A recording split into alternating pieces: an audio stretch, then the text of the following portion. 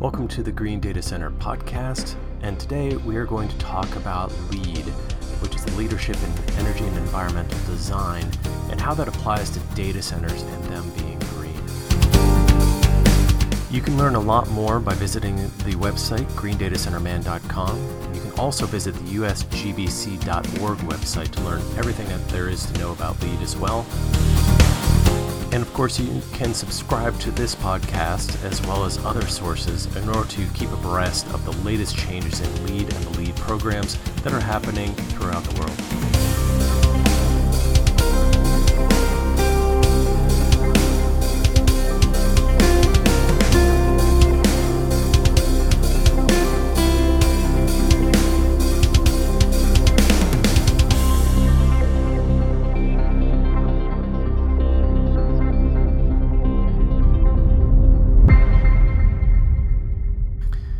Now, LEED stands for the Leadership in Energy and Environmental Design. That's where that acronym came from. So it's LEED if you're looking for it on the web, the internet.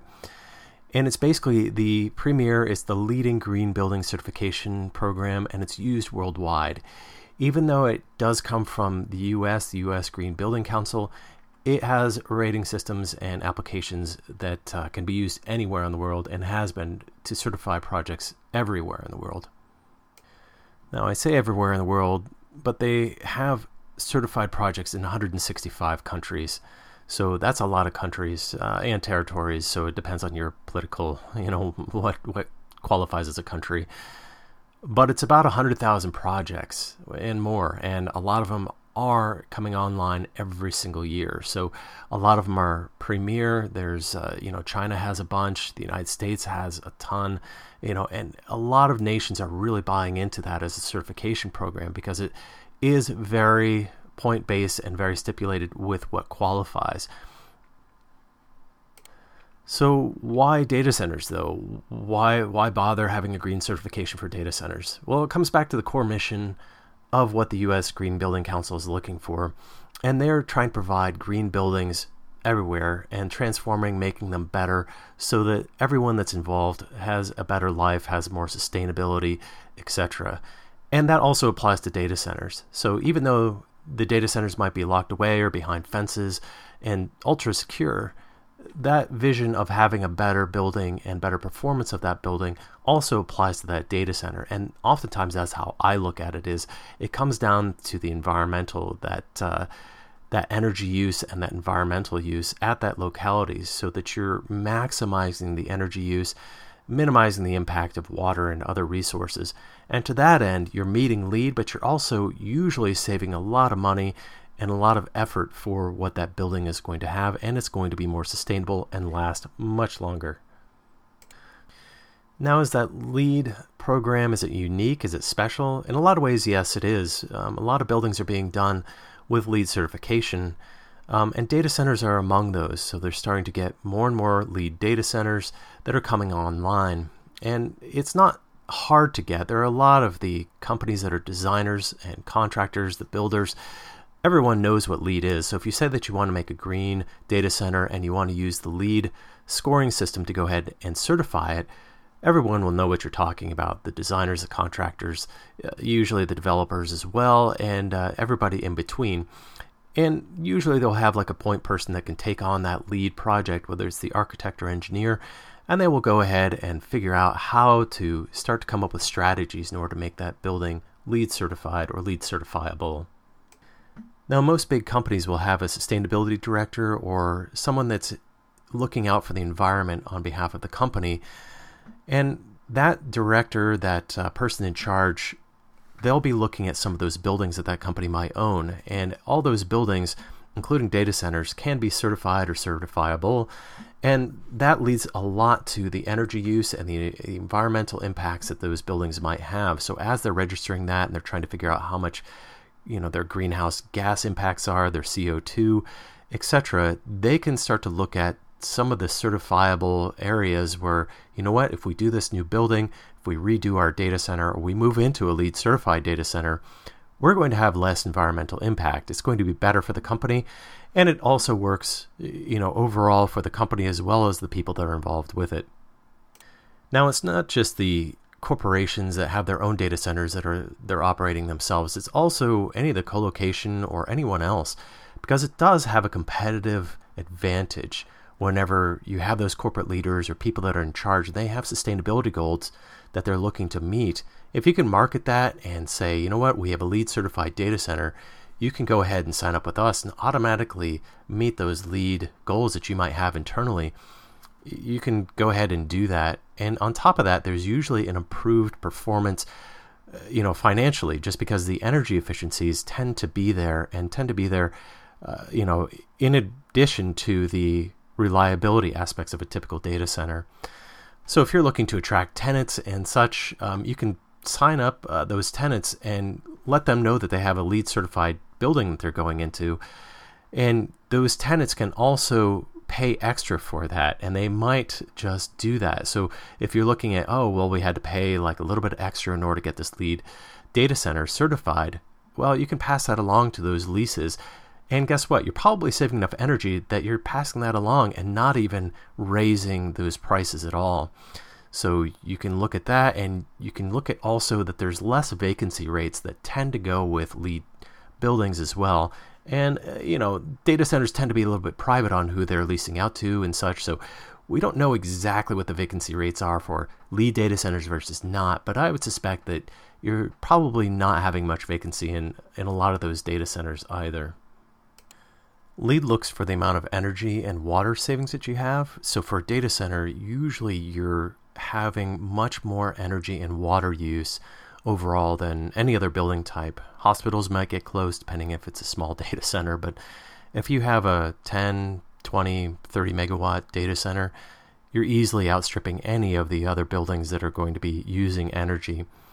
And if you look at it per megawatt, so you want to look at that energy savings, and every megawatt that you're using, say 24 hours a day, 7 days a week, 365, even if you throw in some diversity factors of only using, say, 30%, on a PUE of 1.5, you are still saving a massive amount of energy. Even if you only, knock it down by 5%, you're saving thousands and thousands, upwards of millions of dollars on one data center, depending on how energy efficient you can get it.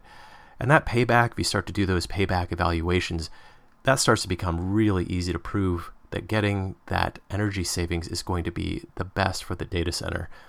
And if you can do that and make those investments to, say, increase your efficiency of your UPS systems or your air handler systems or chillers or whatever you might have at the building, go ahead and make that investment, because it's probably going to be worthwhile in the end. Okay, let's dig into more of the specifics of LEED here. And right now, there is LEED version 4 that's been out for a while. There has been a version 4.1 as of April of 2021, and that's been out there. And what you can do right now is basically pick which credits you want to use from which program. So oftentimes for a LEED for data center, you're probably going to be using that LEED 4.0, but you can go ahead and add a few things like 4.1, say, for electric vehicles, or some of those other things that are a little bit different, where you get a few more credits that you can go ahead and pull into your LEED accreditation if you want to. Now, within the LEED scoring system, there's 9 different categories, and that includes having some of those that are prerequisites. Each category has some prerequisites, well, not all of the categories, but you need to check those prerequisites under each one of those categories just to make sure that you qualify for those. Those prerequisites will make or break whether you can do LEED at all. So if you can't make it under one particular category, you can't make a LEED certification at all for the building. So you need to read through and understand those first. Now that you have an idea that you can meet the prerequisites, you can see the number of points that you can get as well. Out of 110 maximum possible points, you need to get 40 in order to get certified at all. Then there's other levels such as silver, gold, and platinum, and you need 50 for silver, 60 for gold, and then 80 for platinum. So 80 out of 110 points can be a pretty tall order for a lot of facilities, especially data centers.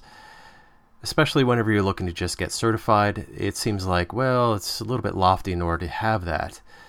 And certified might be something even tough for a lot of data centers to get as well, just because you might not be going after that optimized energy performance as well as you might think. And that's 18 points out of the 110 possible points that you can get. So if you're looking at that and you're crossing that off saying, I'm just going to meet the minimum energy performance level and that's it, or I'm not going to be doing that much commissioning, well, you're crossing off points that you just know that you're not going to strive for. And therefore, just getting certified can be a struggle for some data centers to get. Now, realize that these points that we're talking about and getting certified, that is done by USGBC. You have to do all of those point measuring and everything like that. You have to do that all. And oftentimes consultants will help you out with that, and they'll have experience with that. And they'll also have experience with working with USGBC in showing the calculations, showing how you're doing some of these things, renewable energy or certain aspects for, say, electric vehicles or bicycle facilities, those different things on that site and how you're planning for it, and just point it out on the plans or within the calculations. And that's all that needs to be done, but USGBC has to recognize that it's been done correctly, and they go ahead and vet that and approve that that credit can be awarded to that particular project. So if you think of it sort of like you need to go ahead and get your building permitted, it's like an extra permitting process where USGBC is saying, you know what, you need to meet these certain standards for these particular credits, and then you get those points awarded to you. And then you start racking that up as you go through the building process, the design process, and the actual construction process in order to have all of that verified. So if you think about everything that needs to be done, you are going through that USGBC process, and it's not done after the design is done. It's done after the construction is done oftentimes, and after that commissioning is completed. And then there's building level energy monitoring and metering that has to be done within, say, a year or two, and you have to kind of sign up for doing that long-term energy monitoring as well for some of those points. So it's not just like a certification or a permit where, okay, we got through this, we got the number of points, and we're good. Oftentimes there's follow-up that goes along with that in order to make sure that you have that LEED certification. Let's jump into some of the specifics for LEED for data centers and the different categories. The first category we have is the integrative process, and that's super easy. You get a point out of this just for showing up, having a LEED plan, pulling together some stakeholders, whether it's designer or developer, and just coming up with a plan for which credits you're going to go after. Boom, that gives you 1 point right off the bat. Fantastic, right? The next category is location and transportation, and usually if you're looking at a data center, you don't have too many choices here.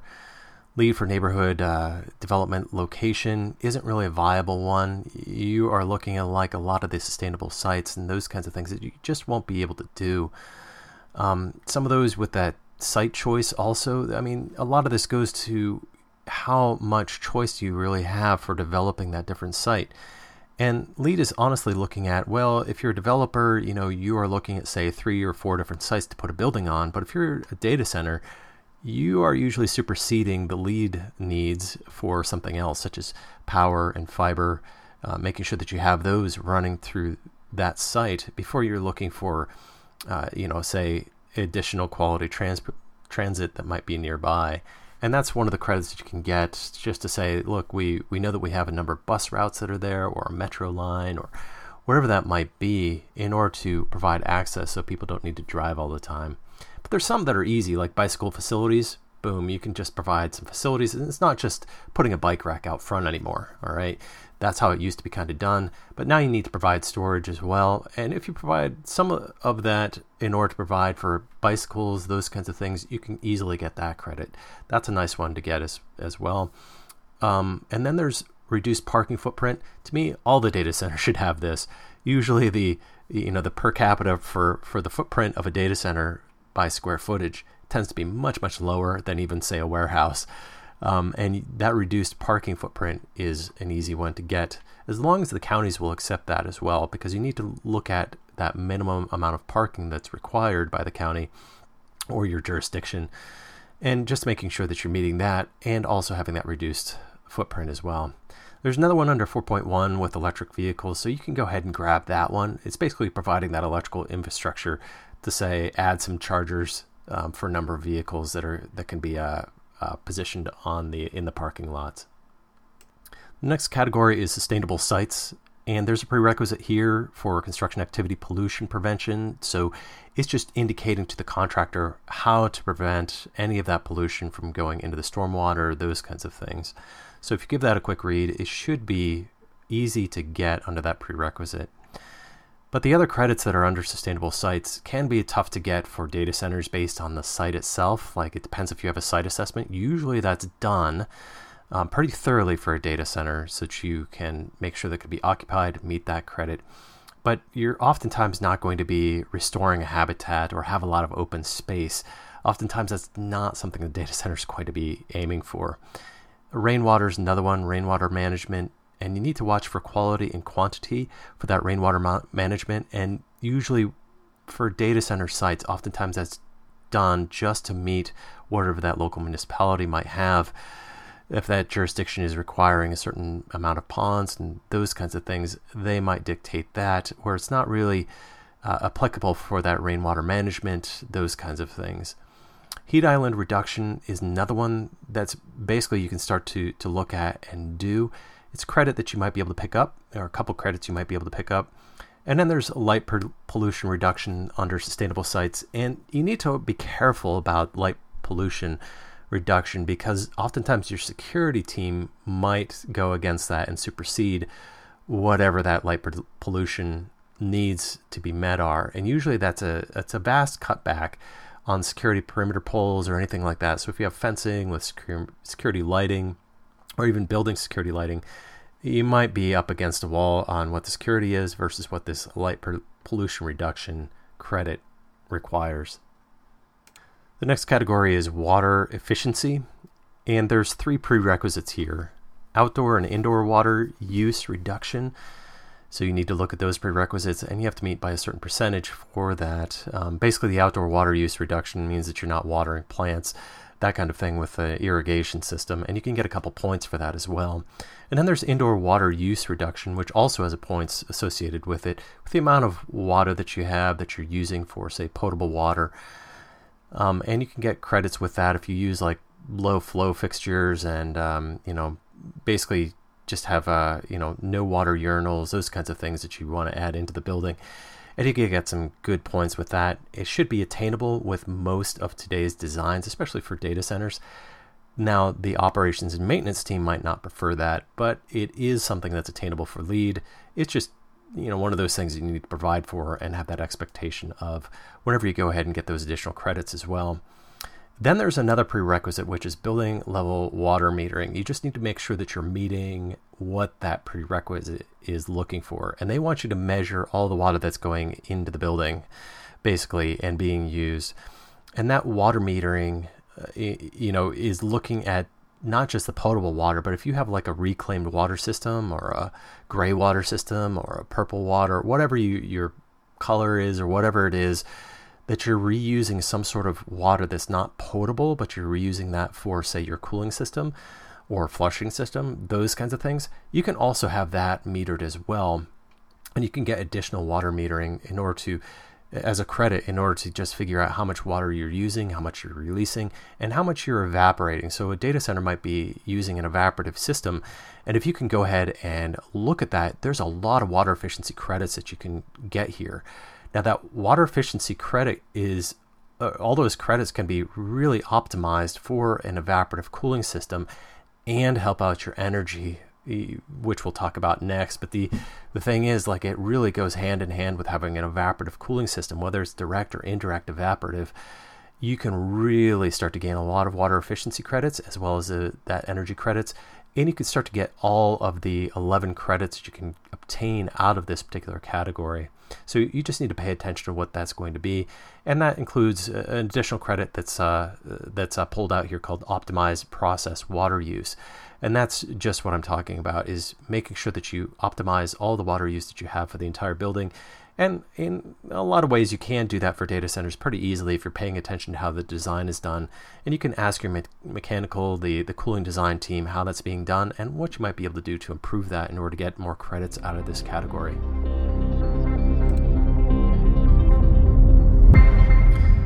Now for the big category for data centers, energy and atmosphere. Now there's 4 prerequisites under this particular category, and it's just that fundamental commissioning is first. You have that commissioning and verification. I hope for your data center that you're doing at least that. There's also points related to that, 6 points that you can get for enhanced commissioning.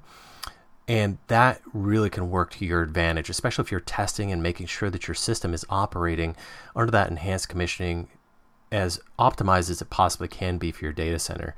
And for data centers, I will mention that you do have that optimized performance that you want to commission to under, say, your maximum load, but also diversify that load a little bit and also look at that minimum.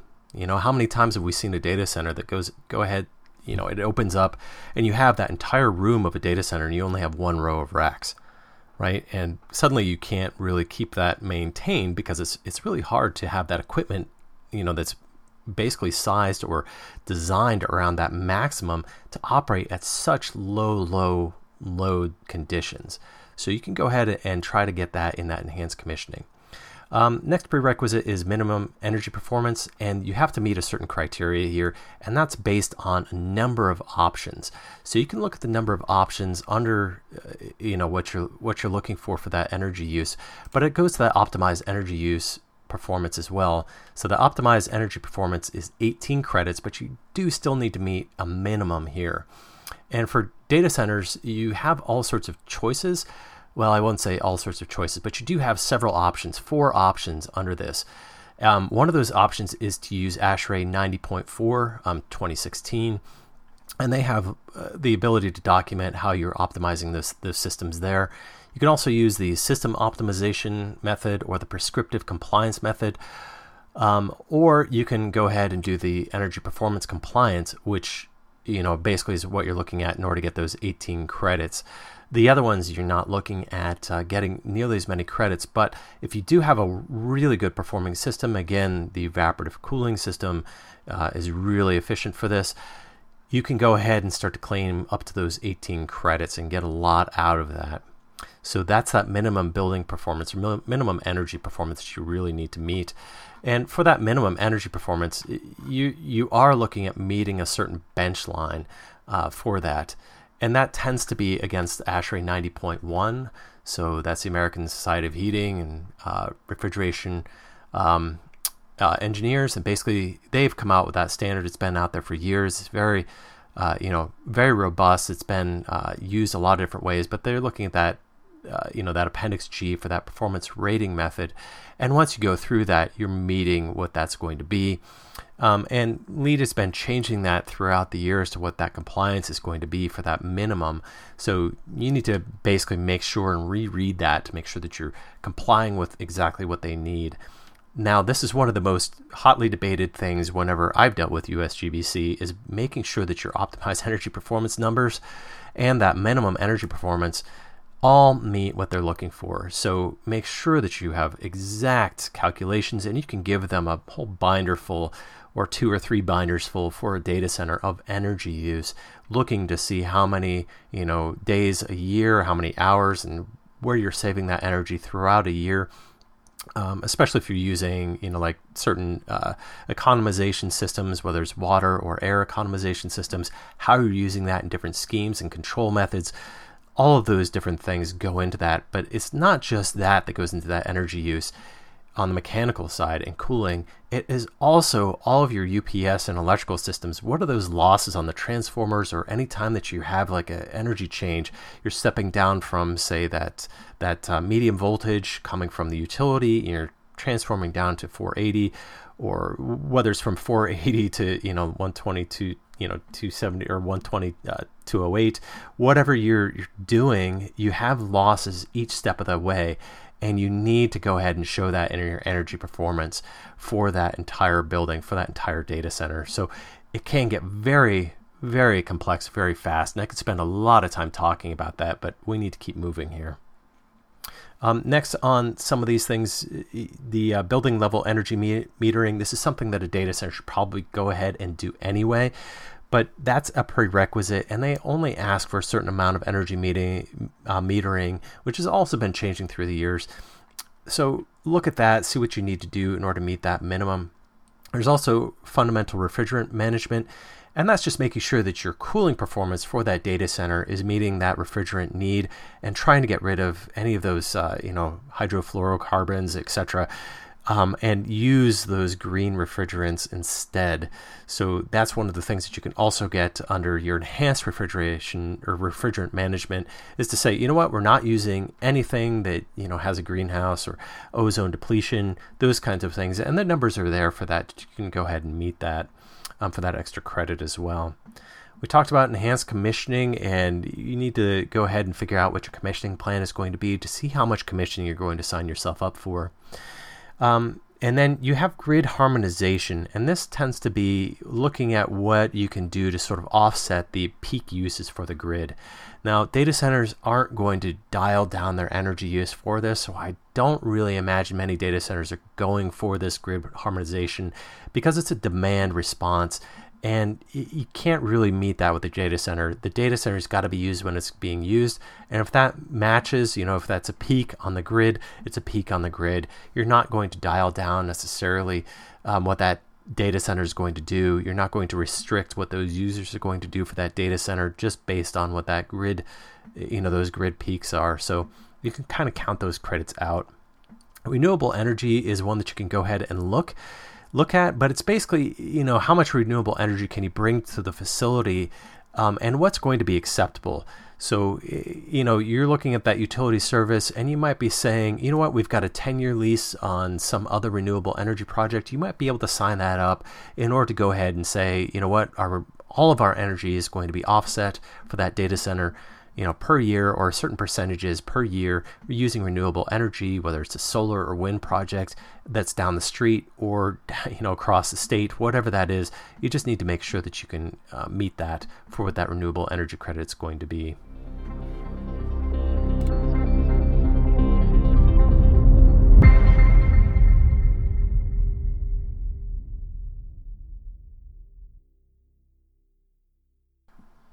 Okay, next is materials and resources. This category has one prerequisite, just the storage and collection of recyclables. Just indicate that you have a recyclable bin or those kinds of things, and you should be good to go. And usually that applies to just the office area of a data center. It doesn't come in demand for the data center with the collection of all the recyclables, but it's usually with most of the data centers, they are looking to reuse or sell equipment, those kinds of things. They might destroy a hard drive, have a hard drive smasher, that kind of thing, but a lot of the rest of the equipment can be recycled or reused. Some of the credits, though, building lifecycle impact reduction. There's certain things that you can look at that, and you can go ahead and see how much reduction that you can get. So whether it's a 5% reduction, those kinds of things, you can go ahead and pick up a point, maybe 2 off of that pretty easily, just on looking at what that impact reduction is going to be. Now there's some others, the environmental product declarations. You're probably not going to be looking at that for data center particularly, or the sourcing of raw materials and where you can get that from. For data center, oftentimes you're just looking at, let's get this thing built, make sure that we have it as a reliable data center, those kinds of things. And some of these details sort of fall on the wayside, and they become credits that you don't worry as much about. To track it and to do it for, say, 2 credits sometimes can be more trouble than it's worth, because it has a lot of detail that goes in with that, those environmental product declarations and sourcing of raw materials and the material ingredients. Those credits, 6 credits in total for those three subsections there, that can be a lot of documentation in order to go ahead and prove and get those credits. And the last one is construction and demolition waste management. This can be written into what the designers can have that contractor do. And it's kind of I don't want to say it's a minor change, but you can do it, and you need to add it to that contractor scope so that they make sure that they've got that accounted for and how they're doing that demolition waste management as it applies to that particular site. The next section is indoor environmental quality, and we've got a couple prerequisites for that deal directly with air quality. The first is minimum indoor air quality performance, and that's just saying, we've got a certain amount of filtration, a certain amount of, outdoor air intake, those kinds of things, and you meet that prerequisite. Usually, if you're meeting a lot of the authorities that have jurisdiction, a lot of different counties and such, you're going to meet that requirement without too much trouble. The next is environmental tobacco smoke control. And that's probably going to be met if you just say, please no smoking in the building or around the intakes or, the entrance doors, those kinds of things. Boom, you meet that prerequisite pretty easily. The next are credits, though, and they say, like you have enhanced indoor air quality strategies. And that means you're adding an enhanced filtration method in order to go ahead and make sure that your building air is going to be better for the indoors overall. Now, this has been stipulated well in advance of COVID era that we seem to be evolving into, and that enhanced indoor air quality strategies. Go ahead and try to get those points because we need more building flushing, more environmental air quality that's going to be improved overall, whether it's for the office spaces or for the data hall spaces as well. Next up is low emitting materials. And this means that if you put in a new carpet or something else or paint, those kinds of things, it can have all sorts of emissions that go into the building and then they stay there. And if people are operating and working around that, if you don't flush that out and get rid of those low emitting materials, you can have longer lasting effects. So a lot of those low emitting materials aren't even specified. So if you go ahead and improve your specifications for the architectural, just any of those low emitting materials that you can get rid of with anything that emits, you can go ahead and start to claim those credits. So those seem to be like an updated spec kind of credit, but it's also a little bit of a cost in order to have those low emitting materials, but not that much. I mean, it's basically achievable at little cost whenever you're looking at it. So we can go ahead and look at a data center as increasing that, by getting, a certain amount of that low emitting materials and getting 3 credits from that kind of easily. Another is construction indoor air quality management, just making sure that you have that as things are going on. And then there's indoor air quality assessment, which you have after the fact. Basically, you need to flush before the occupancy of the building. If you have, say, a dedicated outdoor air system, it might be a little bit limited and you might have to, keep that building flushing out for a while in order to comply with that. Next up is thermal comfort, and you're just complying with, yes, you're meeting that it's not too cold or not too hot within the building, especially the occupied areas. And for data centers, it's not that big of an area. So you should be able to pull this off without too terribly much effort. The ones that you will have effort with are, though, interior lighting, and a lot of data centers just do not have the interior lighting lit to a level that's going to be qualifying for this particular credit. You can look at this and try to work with USGBC to have that interior lighting credits just for those occupied areas and have that while you're also doing those energy savings as well. But you're not really going to claim those daylight credits. There's 3 credits that are attributable to having daylight within those occupied areas, and for most data centers you're just not going to meet it. You're not going to have the windows, the number of windows, the size of the windows that's going to allow daylight into enough areas of those occupied spaces. And the same with quality views. You're just not going to have a quality view from your data center out into the parking lot or out onto the highway where you might be located. You're just not going to have as many big windows for as many people that are going to be occupying the building. So oftentimes you're crossing that one off as well. And the same with acoustic performance. It's just not going to be, one of those things that's going to be evaluated in order to pick up a credit there. Now, the next section is very vague. It's the innovation section. And you can get 6 credits out of this maximum. So basically you can choose 5 different ones from the innovation catalog. And for data centers, there's actually 11 credits that you can chase after. So you can look at those individually. So for instance, you want to go for green building education, you can get an innovation point for that. And that means that you're basically, adding some education elements to the building itself to educate those that might be visiting. For data centers, yeah, you can go ahead and do that, but how many visitors are you really having inside your fence, those kinds of things, unless it's someplace that you really want to open up for the public to view. There's 10 others, it goes from like different green advantage certification to renewable energy, distribution generation. There's well features, there's occupant comfort survey, those kinds of things. And you can look at the O&M starter kit as well for being an innovation point. A data center should probably look at getting all 5 of those innovation points if they can. And just go ahead and sign up for that. And oftentimes you can go ahead and make sure that you meet whatever green advantage or whatever system that you're looking at for those innovation credits, and work with, if you're working with like an innovation credit specialist, those kinds of things, you can go ahead and sign up for some of those things and make sure that you get those five credits out of it. And honestly, you can go for 7 credits, and a couple of them get knocked down by USGBC where you don't meet everything, say for the the green building education or the sustainable wastewater management, those kinds of things. You can go ahead and pick up extra points. You can also pick up innovation points, but by going above and beyond, say, some of the things that you might see.